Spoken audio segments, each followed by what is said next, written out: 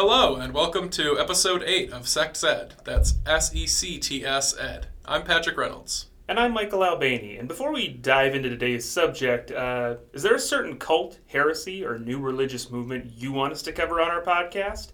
If so, you can always contact us by email at sexed@gmail.com or through our website, www.sexed.com.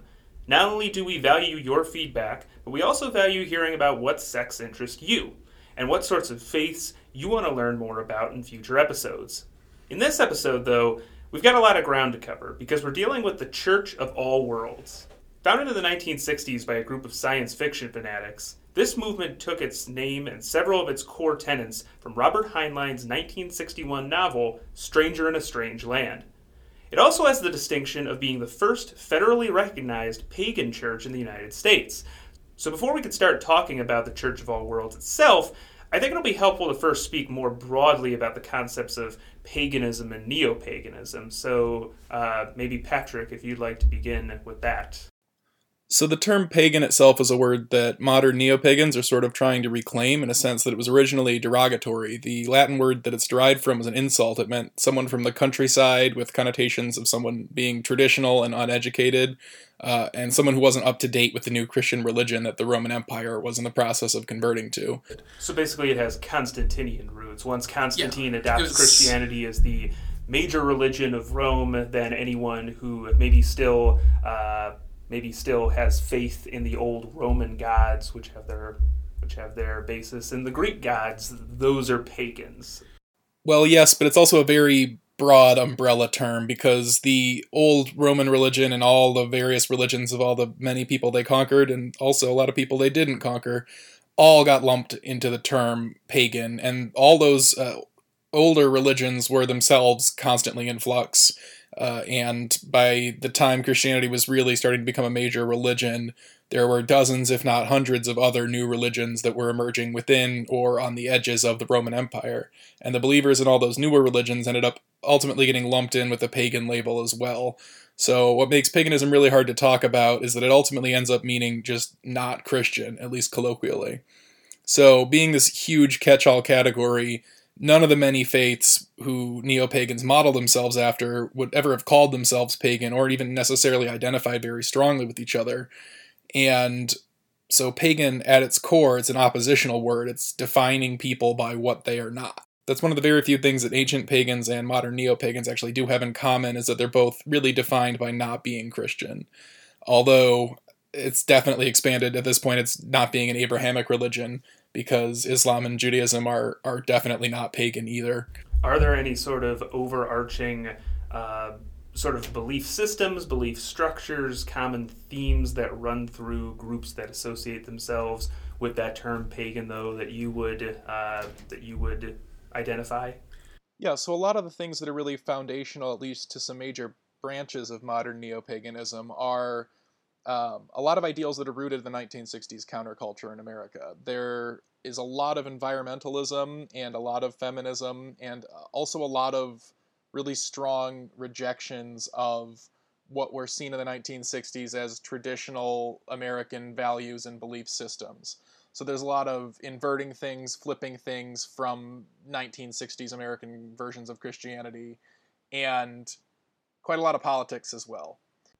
There's a lot of overlap from this aspect of it that could definitely be considered New Age religion as well. You sometimes even hear those terms, Neo-Pagan and New Age, interchangeably, since both do to some extent rely on the writings of people like Gerald Gardner and Margaret Murray, who should not be considered as reliable historical sources, although their sort of pseudo-history helped form a sort of mythical explanation of pagan history or neo-pagan history, as they needed a stronger sense of connection in some ways to these ancient symbols that were being repurposed for modern ideologies.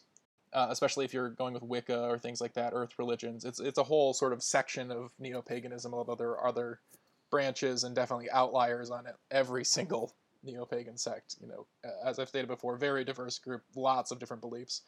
But rejection of Christian, or what was seen as traditional Christian principles, is a very strong aspect of a lot of the neo-pagan movements, and definitely in the Church of All Worlds.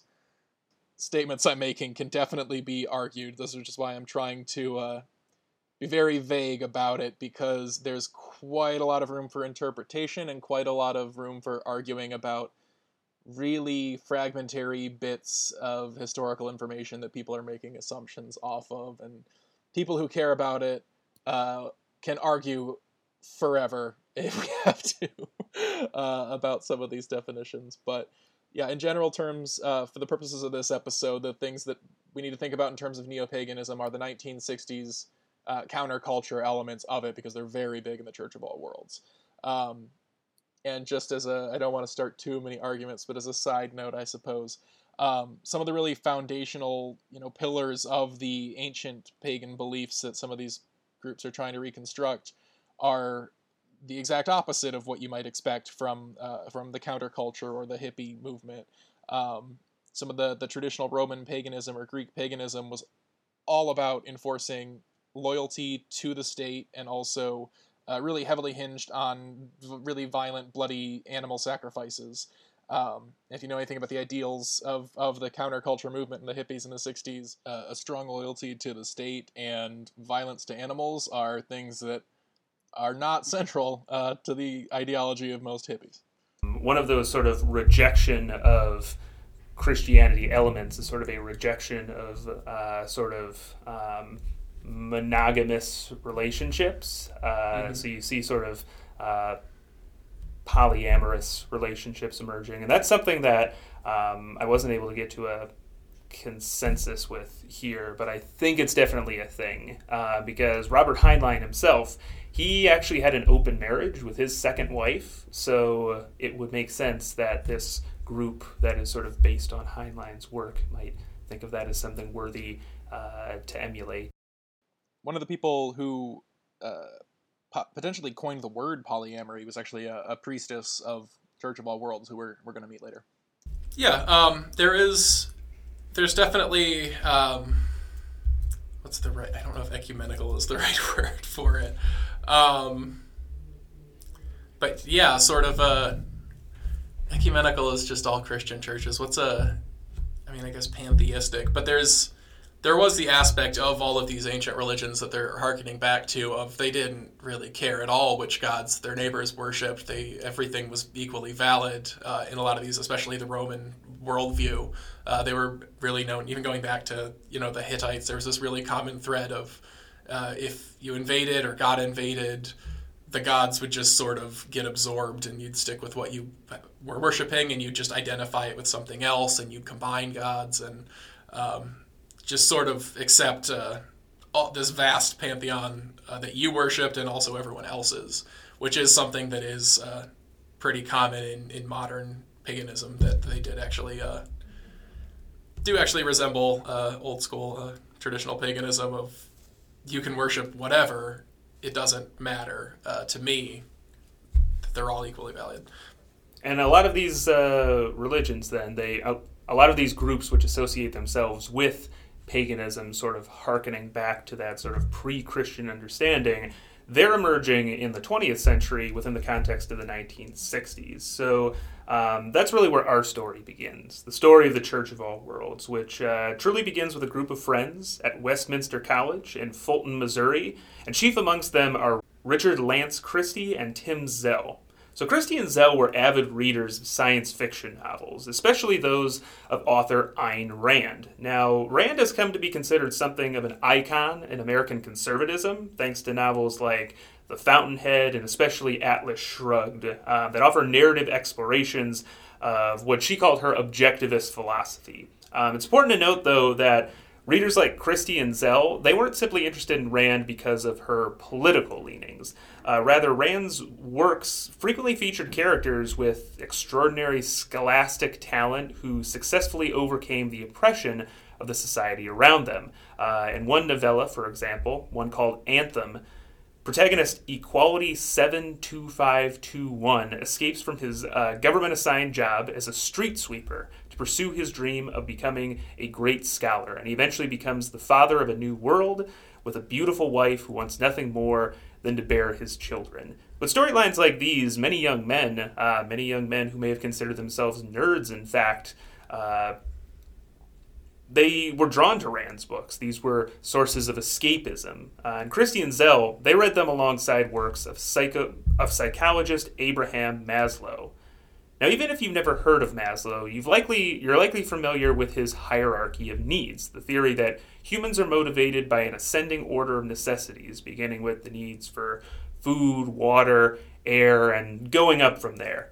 The highest point of Maslow's hierarchy is called self-actualization, and this is a level where humans could be the best versions of themselves only after not only meeting but mastering all their previous needs.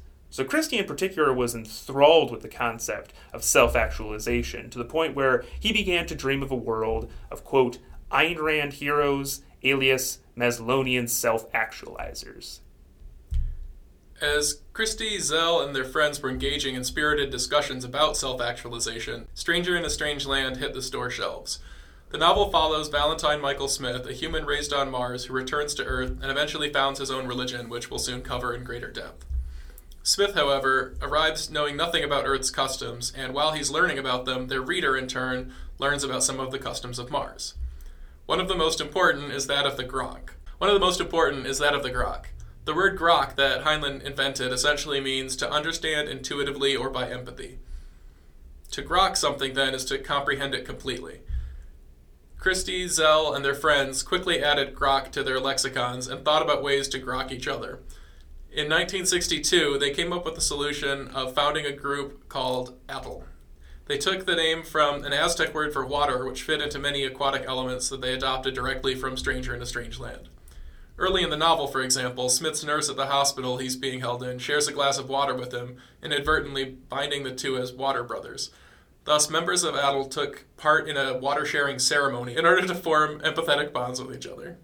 Outside this water-sharing ceremony, though, Atl exhibited few signs of being a formal religion. When questioned about the religiosity of Atl, Christie replied, quote, Atl is not a unitary movement with a rigid dogma and a narrow specific cause. It is a vast, heterogeneous assemblage of ornery, cantankerous, intelligent, independent, unacculturated human beings who have an identifiable something that sets them apart and binds them together.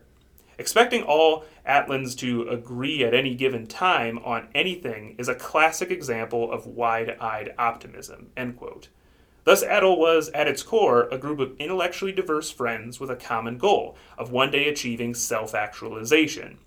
They formed a reading group to discuss the latest science fiction and psychology, including the works of LSD advocate Timothy Leary. They printed their own journal and student newspaper, and they even planned to open a nudist colony. However, Atl always remained small in size, likely because its members never tried to proselytize. Most Atlans, after all, considered themselves outsiders who valued being part of an intimate group that accepted them even with all their eccentricities. So in that way, I think we can think of early this progenitor of the Church of All Worlds a lot in the same ways as the early Heaven's Gate, and probably lots of other UFO religions. Basically, you have a group which is not so much interested in bringing the whole world into its way of thinking, but values its sort of privacy and just having a group of like-minded people who you can kind of hang out and be friends with and who accept you for who you are. Although this group so far, I don't know how this is going to turn out. Yeah. So far, this group does seem a lot more fun than Heaven's Gate. It seems like they're more into the spirit of the 60s than Heaven's Gate members were. Yeah, that's definitely a sort of recurring theme, is the sort of spirit of the 60s, and we'll definitely get... Which is, it gets into the sort of overlap between New Age and pagan, is that, if you decide you believe in this one day and then next week you find something that works better, there's an experimental aspect to it a lot of the time, especially once you get into chaos magic, but that's another episode. Nevertheless, some Atlans, particularly Zell, were ambitious. Zell even said his ultimate goal was full and controlled use of all powers of ESP, that is, extrasensory perception, and PK, that is, psychokinesis, for the entire human race. It should come as little surprise, then, that Zell would take up the task of founding a religion. He did this in 1968 by formally chartering in the state of Missouri the Church of All Worlds. The name for this faith came directly from A Stranger in a Strange Land, as the Church of All Worlds was also the name of Smith's religious denomination. Heinlein crafted the Church of All Worlds as a synthesis of many traditional religions that can be seen in church members throughout his book. Smith begins his religious journey by earning a divinity degree from a Protestant school before converting to his faith a Muslim man named Mahmud, the second human to learn the Martian language. Among Smith's inner circle, there are several Jewish women, along with the writer Jubal Hershaw, a self-proclaimed agnostic. So while members of Heinlein's Church of All Worlds followed Judaism, Christianity, Islam, and agnosticism, there were also elements of Eastern religions. One of the phrases Smith repeats throughout the book is "Thou art God," which is incredibly similar to the Sanskrit phrase "Tattvamasi," "Thou art that," important to many schools of Hinduism. The novel's Church of All Worlds also takes inspiration from another fictional religion called the Fosterite Church of the New Revelation. Some scholars have interpreted the Fosterites as parodies of Scientologists, since Heinlein supposedly had a conversation with L. Ron Hubbard sometime around 1945, in which he mentions how a church could engage in a wide variety of activities free from regulatory interference because of the protection given in the U.S. to churches and religions. This was about 5 years before Hubbard released Dianetics, the Modern Science of Mental Health, as a foundational text of Scientology. Still, the Church of the New Revelation could have just as easily been meant to represent a modern Christian megachurch. In addition to its name, the Church of All Worlds that Zell founded utilized several key concepts from Stranger in a Strange Land. Communities of followers, for example, were called nests. Phrases such as Grok and Thou art God also became instrumental as they coalesced with Zell's beliefs about self-actualization. According to Zell, quote, "Divinity is the highest level of aware consciousness accessible to each living being, manifesting itself in the self-actualization of that being. Thus, we can truly say, all that groks is God," end quote. So from this quotation alone, it's clear that the Church of All Worlds embraced Heinlein while rapidly moving away from its Ayn Randian roots. It was, first and foremost, a religion. While Rand was not only staunchly atheistic, but anti-theistic, in the sense that not only did she not believe in a god, but believed that anyone who followed a religion was putting an impediment to their own sort of success. The Church of All Worlds also proposed a path that was more accepting than Rand's. Only an exceptional few could hope to become heroes in the vein of Atlas Shrugged's John Galt, while self-actualization was accessible to anyone willing to work towards it. Furthermore, while Rand stressed fervent individualism in her works, the Church of All Worlds, with its nests, celebrated collaboration and cooperation. Finally, the Church of All Worlds departed from Rand's example in its concern for the environment. On multiple occasions throughout her life, Rand made it clear she was the farthest thing from an environmentalist. She coldly stated in one interview, "People who are hurt by smog should just move. The United States is a large and free country. No one can order a person to live in Los Angeles or New York City. If some place is bad for your health, you shouldn't live there." Nonetheless, the 1960s saw the rise of a vocal environmental movement that attracted many pagans and neo-pagans who hoped to become attuned with the natural world. The Church of All Worlds also expressed ecological concerns, especially after September 6, 1970. That day, Zell claimed to have experienced a vision in which he saw the Earth as a single living organism that he called Terabia and later renamed Gaia. This goddess, for lack of a better term, was connected with every living creature, which acted almost like a central nervous system. Thus, when humanity reached its true potential, it would form a telepathic union with the goddess and allow it to awaken. This theogenesis became the defining original belief of the Church of All Worlds, and also sounds like Avatar, the blue people. Zell shared his visions through the church's magazine, Green Egg. Established alongside the Church of All Worlds, Green Egg was a pivotal publication that acted as an early forum for discussions of neo-pagan practices, and that catapulted the Church of All Worlds to the forefront of the neo-pagan world. It was through Green Egg that Zell also became acquainted with a goddess-worshipping community called Farafria, and became inspired to incorporate other elements of ritual and mysticism into his science fiction-inspired religion. This alienated many members of ADL, which operated as an independent group, but Zell's oldest friend Christie remained a stalwart go-between, even contributing environmental articles to Green Egg.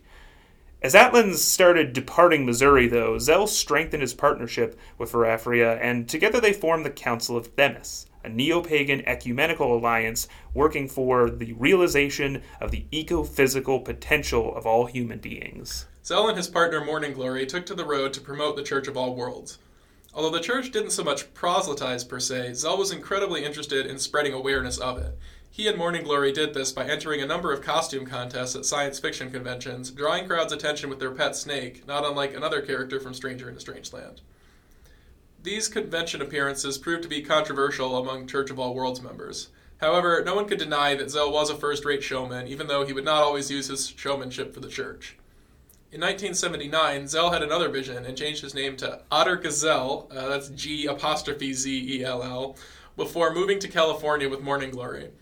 This was only a few years after the collapse of Green Egg, which, despite its prominent position in the neo-pagan community, suffered greatly under a hands-off editorial approach. What began as an inviting space for the safe discussion of theology and worship augmented by environmental writings collapsed into a cacophonous, unfocused magazine that began accepting letters from neo-Nazis. It ceased publication in 1976 to the relief of many American pagans. Now, while this has nothing to do with the Church of All Worlds, we'd be remiss if we didn't pause for a moment to talk about one of the activities Gazelle engaged in during his hiatus from church leadership: breeding unicorns. And you heard that right, breeding unicorns. In the late 1970s, Gazelle and Morning Glory came across the work of biologist W. Franklin Dove, who observed that after surgically binding the horns of a developing goat together, the horns would merge into a single one, resembling a unicorn's horn. Gazelle and Morning Glory brought their creations to Renaissance fairs across the country until Ringling Brothers and Barnum and Bailey approached them and offered them a six-figure sum for 4 of these unicorns of their own. And this amount also bought their silence, since the circus wanted to tell people basically that these creatures just showed up one day at one of their tents in Texas. They claimed to have only had one, but they essentially kept 3 of them in reserve and showed it off. We'll also be including a picture of this so-called unicorn in the blog post that's going to accompany this episode. And you can judge for yourself whether you buy it as a unicorn at first sight. Without Gazelle, however, the Church of All Worlds began to fall into a state of disrepair. In the early 1980s, membership was really languishing until around 1985, when Gazelle and Morning Glory finally returned. Along with them, a church priestess named Adonia Judith arose, and together the 3 organized an ambitious recruitment campaign. By 1974, the Church of All Worlds had claimed to have nests across the United States, from New York to California. The 1980s, though, witnessed the church going international, with new nests established in Europe, Africa, Asia, and Australia. Green Egg also reemerged in 1988 under newly focused editorial control. Things were looking up for the Church of All Worlds, which also incorporated several subsidiaries that Gazelle and Morning Glory had founded. Ecosophical Research Association, or ERA, for example, which was dedicated to cryptozoological research. Shortly before returning to the Church of All Worlds, Gazelle and Morning Glory organized an ERA trip to New Guinea to search for mermaids, but were only able to find some dugongs. The pair also collaborated with neo-pagan networker Gwendion Penderwin to create the Holy Order of Mother Earth, or HOME, a monastic sanctuary in California dedicated to the practice of magic and pagan rituals. This grace period, however, was short-lived. Near the end of the 20th century, a power struggle erupted among the leaders of the Church of All Worlds, and in 1996, Otter Gazelle, who was now going by the name Oberon Zell Ravenheart, which is the name he currently goes under, was removed from his position as publisher of Green Egg. By 2001, the magazine folded again, and Zell Ravenheart was excommunicated from the Church of All Worlds, that had decided to move its governing body from Missouri to Ohio. During this second hiatus, Zell Ravenheart proved that he continued to be inspired by contemporary literature, by establishing the Grey School of Wizardry, no doubt inspired by the Harry Potter books that were coming out at the time. And this was an online magic school that, at the time of this recording, it's still operational, and it has over 20 professors listed on its webpage. We'll provide a link to that in our show notes. By 2004, most of the Ohio clergy members who ousted Zell Ravenheart had themselves resigned, allowing Zell Ravenheart to reestablish the Church of All Worlds in California for what he called its third Phoenix rebirth. It remains an established religion to this day with its own website that we'll be sure to link in the show notes. When you click the link, the site invites you to enter and drink deep, harkening back to the aquatic motifs it adopted from Stranger in a Strange Land. However, after spending just a few minutes there, you'll realize it has evolved significantly since 1968. It's now, for example, a steward of Amfwyn, a pagan commune Gwendolyn Penderwin established that currently hosts festivals around the cycles of the moon. Green Egg also emerged in 2007 as a digital publication and podcast, but its current editorial staff, drawn from Appalachia, brings with it an understanding and greater desire to discuss granny magic. At first, it seems like a major departure from the original Church of All Worlds, but Zell Ravenheart is quoted as saying, as early as 1970, that all religions are true, as indeed are all sincerely held opinions, in the sense that personal reality is necessarily subjective. In other words, what you believe to be true is true by definition. A voodoo death curse is as real to its victims and as effective as being saved is to a Christian fundamentalist, or the kosher laws are to an Orthodox Jew. A flat Earth with stars and planets revolving around it was as real to the medieval mind as our present globe and solar systems are to us. Hysteric paralysis and blindness are as real to the sufferer as their organic counterparts. The snakes and bugs of alcoholic and narcotic deliria are real to the addict, and so is the fearful world of the paranoiac. From the standpoint of human consciousness, there is no other reality than that which we experience, and whatever we experience is therefore reality, therefore true. Thus it can be said that there is and is not a true doctrine of the Church of All Worlds, since all truth is in the mind of the believer. And with that, we come to the end of episode 8. We hope you enjoyed it, and we hope you'll consider joining us next time by subscribing to us on iTunes or YouTube.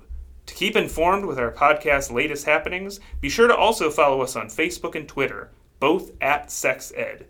And if you really like the show, help it grow. Tell a friend or family member about Sects Ed today.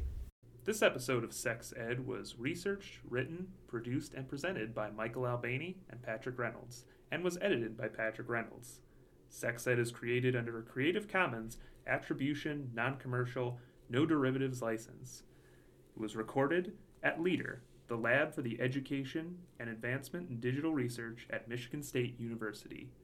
The views and opinions expressed in this podcast do not necessarily represent those of Michigan State University or any of its affiliates.